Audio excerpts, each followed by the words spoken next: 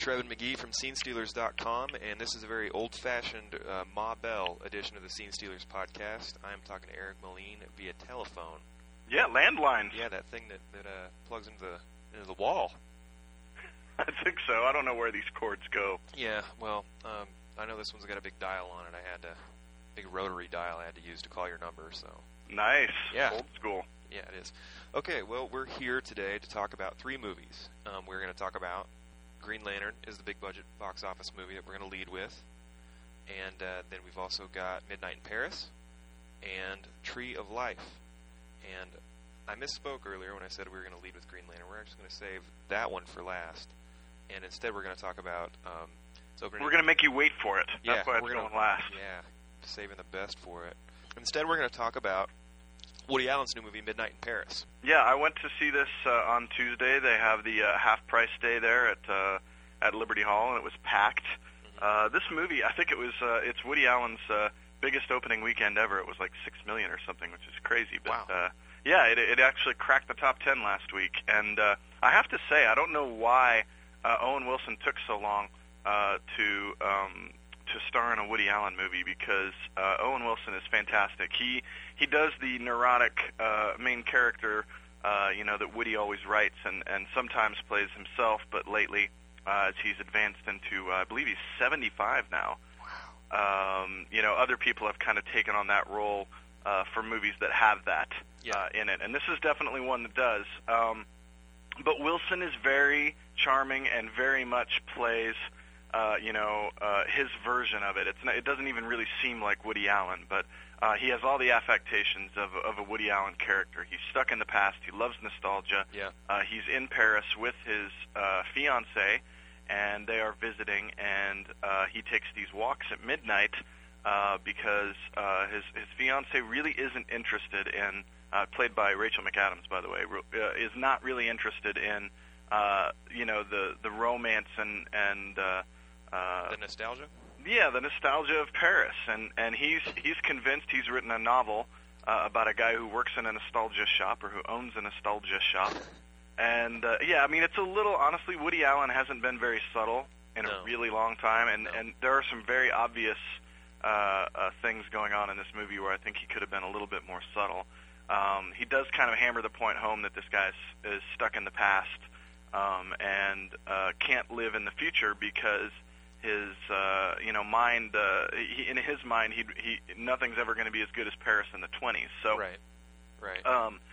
What happens in the film is he gradually kind of learns that lesson, and we're seeing that ahead of time, and we're learning it before he is. He even has a big realization at the end where he kind of spells out the theme of the film, which I thought was a little ham-fisted as well. But you know what? This movie is so charming. I mean, that's just the perfect word for it. It may be slight, but it is very funny, and it has sort of a Purple Rose of Cairo feel to it. Oh, really? That's the last Woody Allen movie I liked. So. The last one you liked? Yeah. You didn't like Sweet and Lowdown? No, not really. You didn't like Match Point? No, definitely no. You didn't like Vicky Cristina Barcelona? I did not. You didn't like Crimes and Misdemeanors? Nope. You didn't like Husbands and Wives? Nope. You didn't like Bullets Over Broadway? I did not. You didn't like Mighty Aphrodite? I did not. You are a communist, sir. You know what? Honestly, I haven't seen about 2/3 of those. I just wanted to keep going. Okay, fair enough. Well, I think you got some research to do, but okay. he does. He makes a movie every single year, and recently, he's had a lot more stinkers than good ones. Cassandra's Dream with Ewan McGregor and Colin Farrell comes to mind. Scoop with Hugh Jackman and Scarlett Johansson. So I mean, there's Whatever Works, which didn't work with Larry David. That was Larry David playing. That was Larry David playing TV. Larry David playing Woody Allen. Right.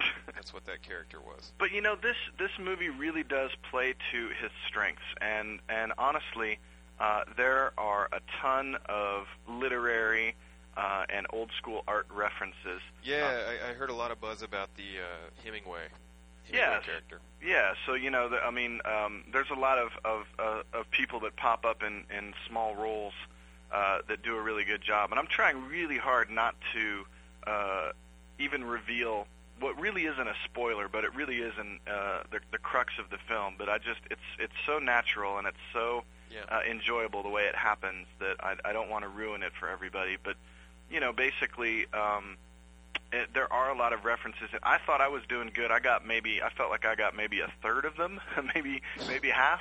Yeah. But it's definitely a movie for people. Is it a movie for pretentious people who really love Paris? Yeah, but you know what? It also makes fun of pretentious people that really love Paris, and I think the fact that Alan is able to do that in equal measure is what makes the movie so charming. And Owen Wilson really has a lot to do with it. I don't think Owen Wilson is going to be somebody who gets an Oscar nomination for something like this. I'll bet the screenplay does. Yeah.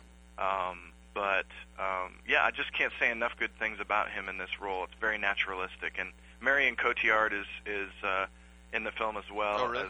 as kind of another love interest for him, and she's great as always, and completely beautiful, and just the story uses that to its fullest effect, and I don't know, it's an enjoyable. I'm not going to crow about it and say it's like this amazing movie or anything, but for a night out, you can't really beat it. It's not. It's certainly better than most of the romantic comedies and kind of things that come out these days. So it gets your 2 for Tuesday recommendation. Yeah, absolutely. I mean, I would recommend it on any night of the week, even if it wasn't half price. Okay. It's a slight film, but a very enjoyable one. Well, good deal. Yeah, I do want to check it out based on what you've said, what some other people have said. I just haven't had a chance yet. But I think we've said all we need to say about that one. I think we should move on. Sure. Kansas City this week has the Tree of Life, which hopefully will be coming to Liberty Hall soon. But it opens in Kansas City this weekend. It is rolling out throughout the country a little bit wider this week. I think there's still a couple weeks left where it's going to be rolling out across the country. But I know that it probably almost doubled the amount of screens it's on this week. So I'm excited to see how that does. But the Tree of Life is Terrance Malick's new film, and this is the man Palme d'Or. Won the Palme d'Or at Cannes, and he's got this is, I believe, his 5th film in 38 years. Yep, he's a prolific director. Yeah. So some of his past work people may know: The Thin Red Line, The New World, Badlands, and Days of Heaven. Yeah, and there are Criterion releases of actually just one. There's a Criterion version of Days of Heaven, and if you're going to see it, you should definitely see that transfer, because it's a gorgeous movie.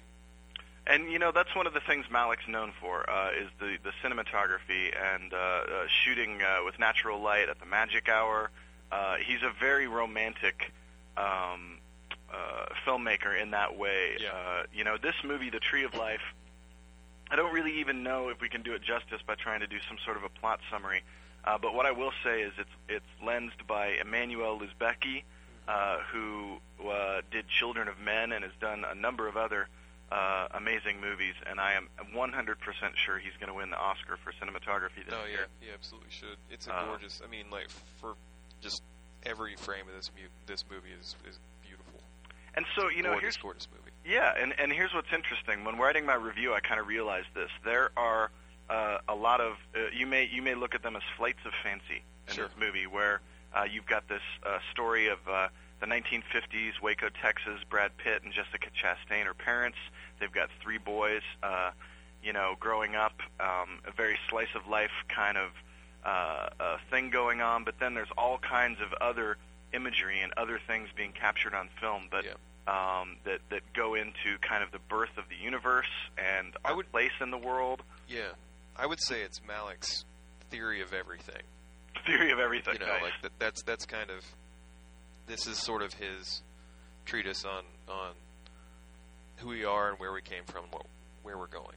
Well, what I was going to say about the cinematography is that despite this romantic, beautiful cinematography and just the way that he captures all these images, I was thinking back at the film and I thought, it's remarkably realistic. And the reason for that is the camera never stops moving, so it does have kind of a handheld feel, but it's way more fluid than normal handheld cameras. And the other thing is that he captures these moments of truth on camera like few filmmakers can actually do. It's not the moment of conflict, but maybe the moment directly following a conflict, something that's happened to one of the kids, and he's reflecting on it. And then, of course, there's the narration technique, which he uses in all of his movies, and he's doing it again here. And the 11 or 12-year-old boy Jack in the film, who's the main character. Yeah. He's obviously he's pretty poetic, but it is realistic. Well, they're all poets. I mean, even the mom, the dialogue or the voiceover that the mom has is it's very serene and very poetic. I mean, anytime there's voiceover, I almost divorced the voiceover from the character, because it was clearly Malick's voice, just kind of coming through these different people. Sure. I mean, obviously these are inner monologues. These are not things that they speak out loud. Yeah. So the characters do not voice narration in the same way that they would speak. It's almost a whispered kind of hushed tone. We've seen it before in his movies, and so it's no surprise to see it again. But I think the thing that impresses me the most about The Tree of Life is that at first, when you're viewing all these seemingly unrelated images of volcanoes and nature and bacteria and microbes and dinosaurs,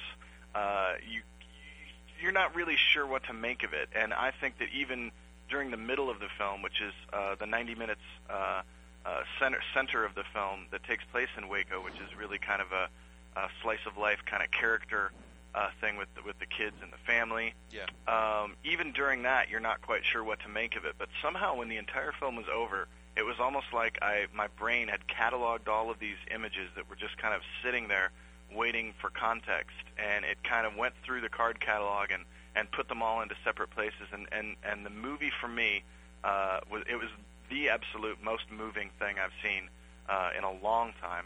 Yeah, it killed you. It worked. It really floored you. Yeah, I remember talking to you right afterwards, and you were pretty you were pretty leveled at that point. Yeah, I had to write the review after one viewing, and I don't know that is. I'm sure that after watching it again soon, which I plan to, if I was to write another review, I could probably come up with completely different things to say about it. Yeah. So, and I take it that you didn't have that reaction. My thing was, I agree with you. I do want to see it again. It's definitely a movie that warrants repeat viewings if you can stand to watch it a second time. And I don't mean that in like, it's terrible, you shouldn't watch it a second time. But you're either going to be on board with the movie or you're not. And you're going to be on board with what Malick does with it or you're not. Because it is very much it's a giant view of the history of Earth and life in general, and then it's also a tiny, tiny, tiny narrow story about one family in one little town at one tiny point in the universe's vast history. But didn't you feel like that the themes in the story of the family were reflected in some of the other imagery? I mean, yeah, the idea, the loss of innocence, and the idea of Brad Pitt's character comes to this realization that he's been striving his entire life for something he's never going to reach, and he should have realized, the moments that he had with his family were going to be his best moments. And what's that? I said, now who's spoiling stuff? I'm not really spoiling it. I'm just saying that these themes that seem like these little. You just told a bunch of plot points from the movie. You are spoiling it. It's not a plot-oriented movie. I could tell you the plot here's of the the thing. entire thing. That's what I'm trying to. That's what I'm trying to explain here. Is it is not a traditional movie, and I really respect it for that. Like, it is not, in any sense of the word, a traditional movie. It's not paced traditionally. The story structure is not traditional. If you go expecting a 2-hour movie that is a drama with a clear beginning, middle, and end, you're going to be disappointed. You are not going to. You might like what you end up seeing, but it's not going to be what you thought it was. This absolutely has the most clear beginning and end of any movie I've ever seen. Yeah, because it's the beginning and the end of everything. Well, that was your interpretation of the end. But anyway, the point is, it's a totally different kind of movie experience, and I really respected it for that, because it is slower paced, even though it's 2 hours, and it moves in sort of orchestral movements. There's 3 parts to the movie, 3 movements really, and it either you're either going to think that it works or that it doesn't. But I think that the thing I'm most impressed by it is that it's Malick's vision, and it's not dumbed down, and it's not sort of diluted or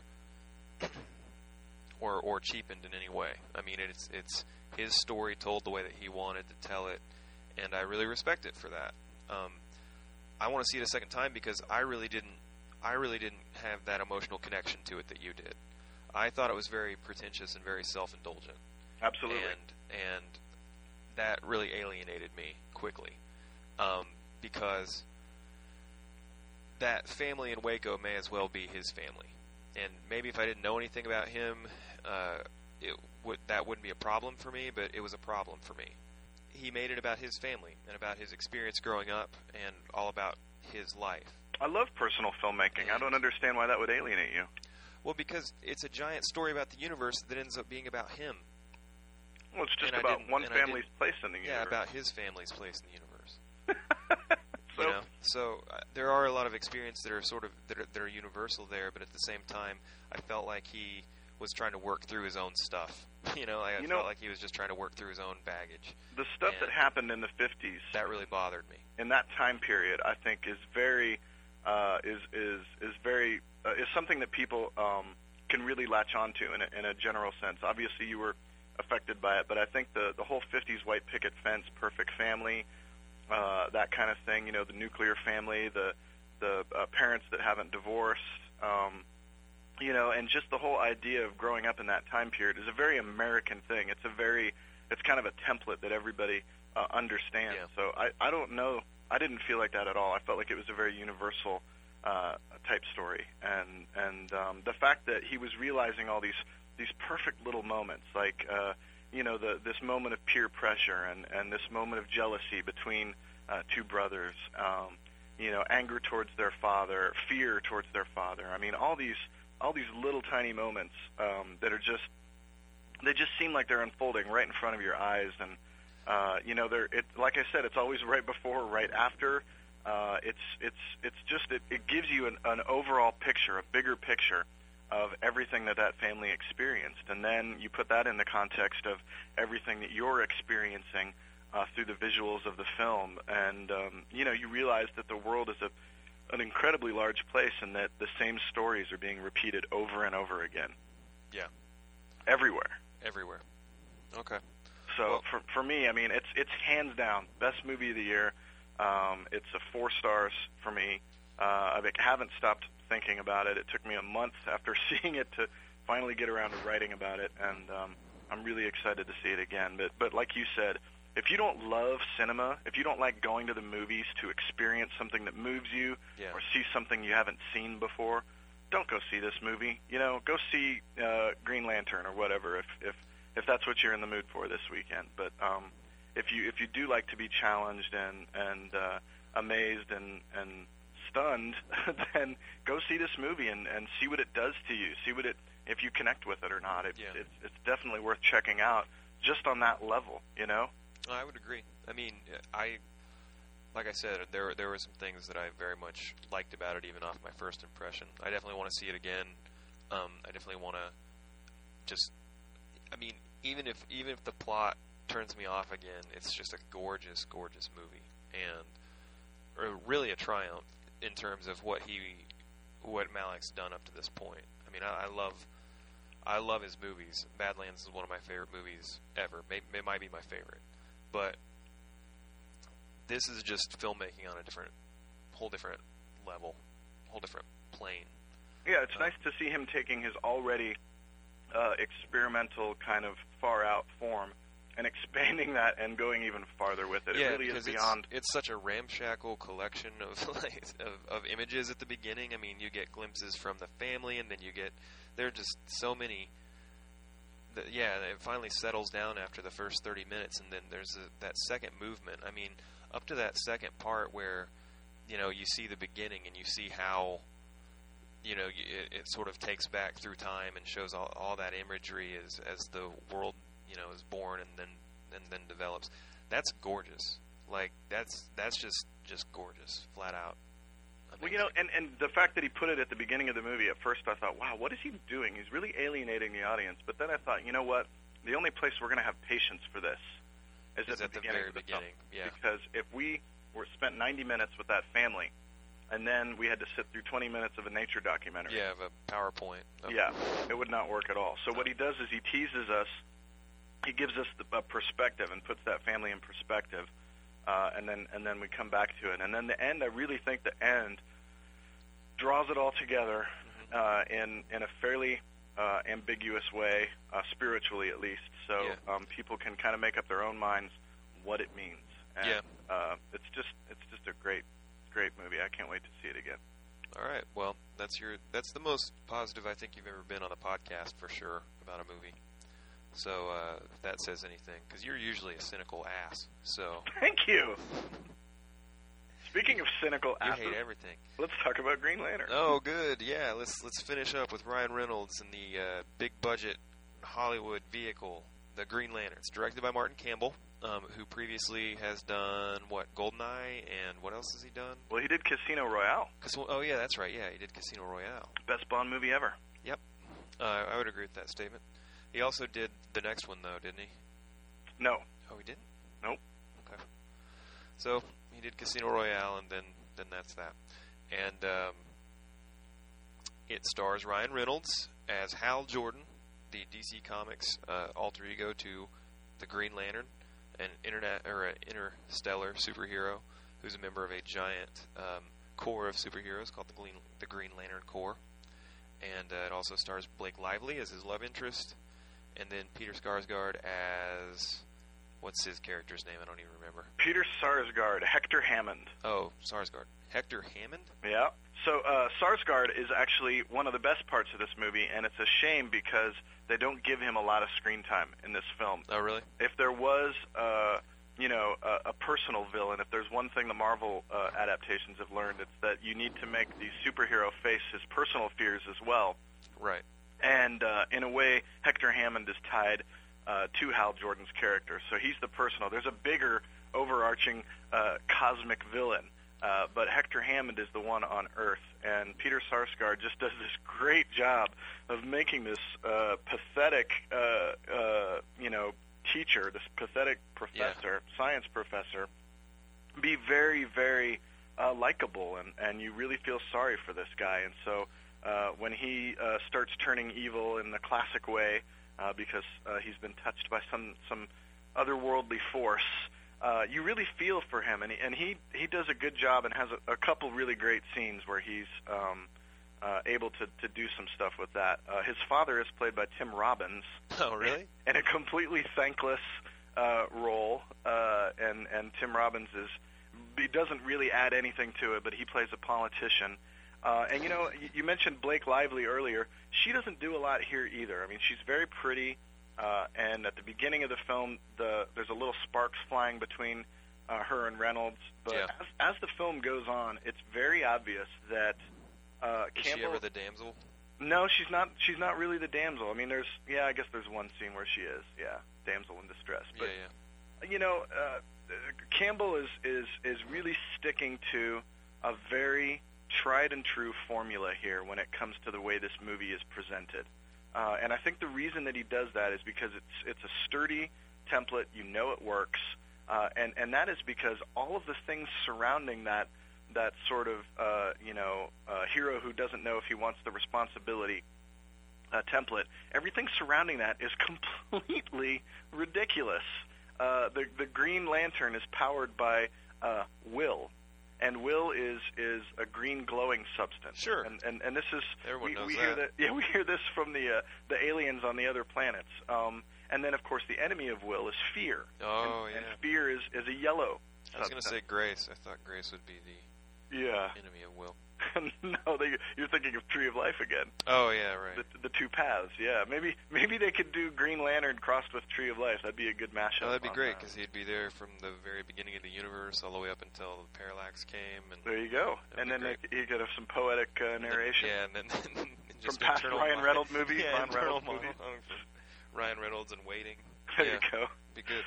So, but yeah, I mean, so it's just inherent to the story. There's just so many things that are just laughable about Green Lantern. And I have to say, I went in to this movie with such low expectations that there was no way the movie could be worse than I thought it was going to be. And in that respect, it kind of surprised me.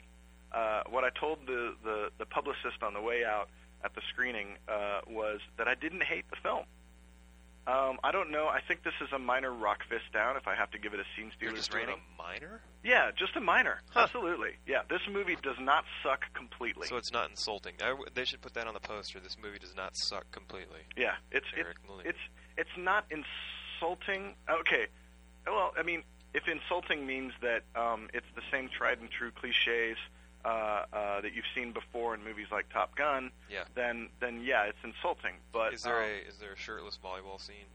No, but he's shirtless in the first scene in the film. Of course, of course. I mean, so here's what it's missing. It's missing a sparkling script. The dialogue is terrible. Yeah. Okay.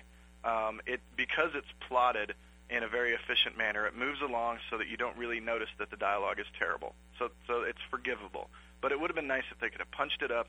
And it would have been nice, this is the second thing, if they would have done what they did in what Marvel did in Thor, which was acknowledge the fact that the premise was ridiculous a little bit more. There's a couple scenes like that with Reynolds, but he doesn't really sell it, which is interesting because we know this guy can be funny.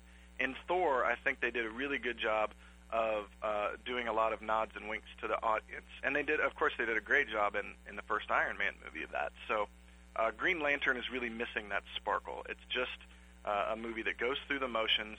You don't really believe, you especially don't believe the romance. And the inner conflict that he's supposed to have about whether he can take on this responsibility or not. There's a couple of scenes that are supposed to make you feel for that, and you don't. So that doesn't work like Spider-Man 2 or something like that. Yeah. But the special effects, which look so horrible in the ads. Yeah, they do. Once you get into the movie and you see the palette that they're working with, and you realize everything on screen will be glowing all the time, you kind of get used to it. And I have to say, Parallax, the evil cosmic villain from space, is very impressive. Yeah. And you saw it in 3D, right? I did see it in 3D, and I wouldn't recommend that anybody do that unless they really want to, because most of the scenes, no big deal. But there's a lot of CGI. In fact, portions of this movie seemed like an animated film because there were so many computer graphics on screen. Aren't all the members of the Lantern Corps, aren't those all CGI? Yeah. I mean, there are a couple of them have human heads, but right. One of them, I think Mark Strong might be the only one with an actual human head and makeup on. But yeah, I mean, but like I said, you just kind of get used to it after a while. It's like, buy the ticket, accept the premise, take the ride, whatever. If you can do that, I could see you having an enjoyable, mildly enjoyable time. I mean, there's a lot you have to ignore, but this is not. Keep coming. This is not the stinker that people will make it out to be, and it's not good, but it's not horrible. IMDb's already, or rather, Rotten Tomatoes. Rotten Tomatoes already has it at it was at 25% freshness as of yesterday. So. Right. Well, here's one way to look at it. If you've seen the Fantastic Four movies, this is better than that. Okay, that's a good way to spin it. Slightly better than that. Slightly better than the Fantastic. Those are 3 box-worthy quotes, my friend. Yeah, I think they should. Their publicist is going to be giving me a call soon when they hear this podcast. Yeah. Staggeringly mediocre. Will you do me a favor? Will you create a movie poster and put these quotes on there, and that can be like the graphic for our podcast this week? Maybe. Yeah, you don't really have time for that. No, those kind of shenanigans. I wish I had time for. Maybe somebody else will. If there's a Photoshop wizard out there. Yeah. Photoshop wizard, please help us out. Make me a personalized Green Lantern quote whore poster. Send it to what, Eric? What's your email? It's Eric at scene-stealers.com. All right. Well, hey, I think we've got everything we've got for this movie weekend. Sounds like if you're in Kansas City, definitely check out Tree of Life. And where's that playing? It's at the Tivoli. The Tivoli. In Westport. Yeah, so it's the only place that's in town right now, or only place that's in Kansas City right now. And if you're Lawrence bound for the weekend, sounds like Midnight in Paris is definitely worth your time. and Green Lantern is not. I understand people who will have to see it, and I might even, if I didn't get to go to screenings for free, I might have even considered paying for it. So I'm not going to deter anybody that's hell-bent on going. All right, so if you're hell-bent on going, you know what you're getting into. Fair enough. All right, well, that's it then. We are out of here for the week, so we will be back next week when we review what's coming up, bud. Cars 2 and Bad Teacher. There we go. So 2 very different movies. This is Trevan McGee from Lawrence.com on the phone with Eric Moline from SceneStealers.com. And, Adios. We're out of here. Have a good weekend.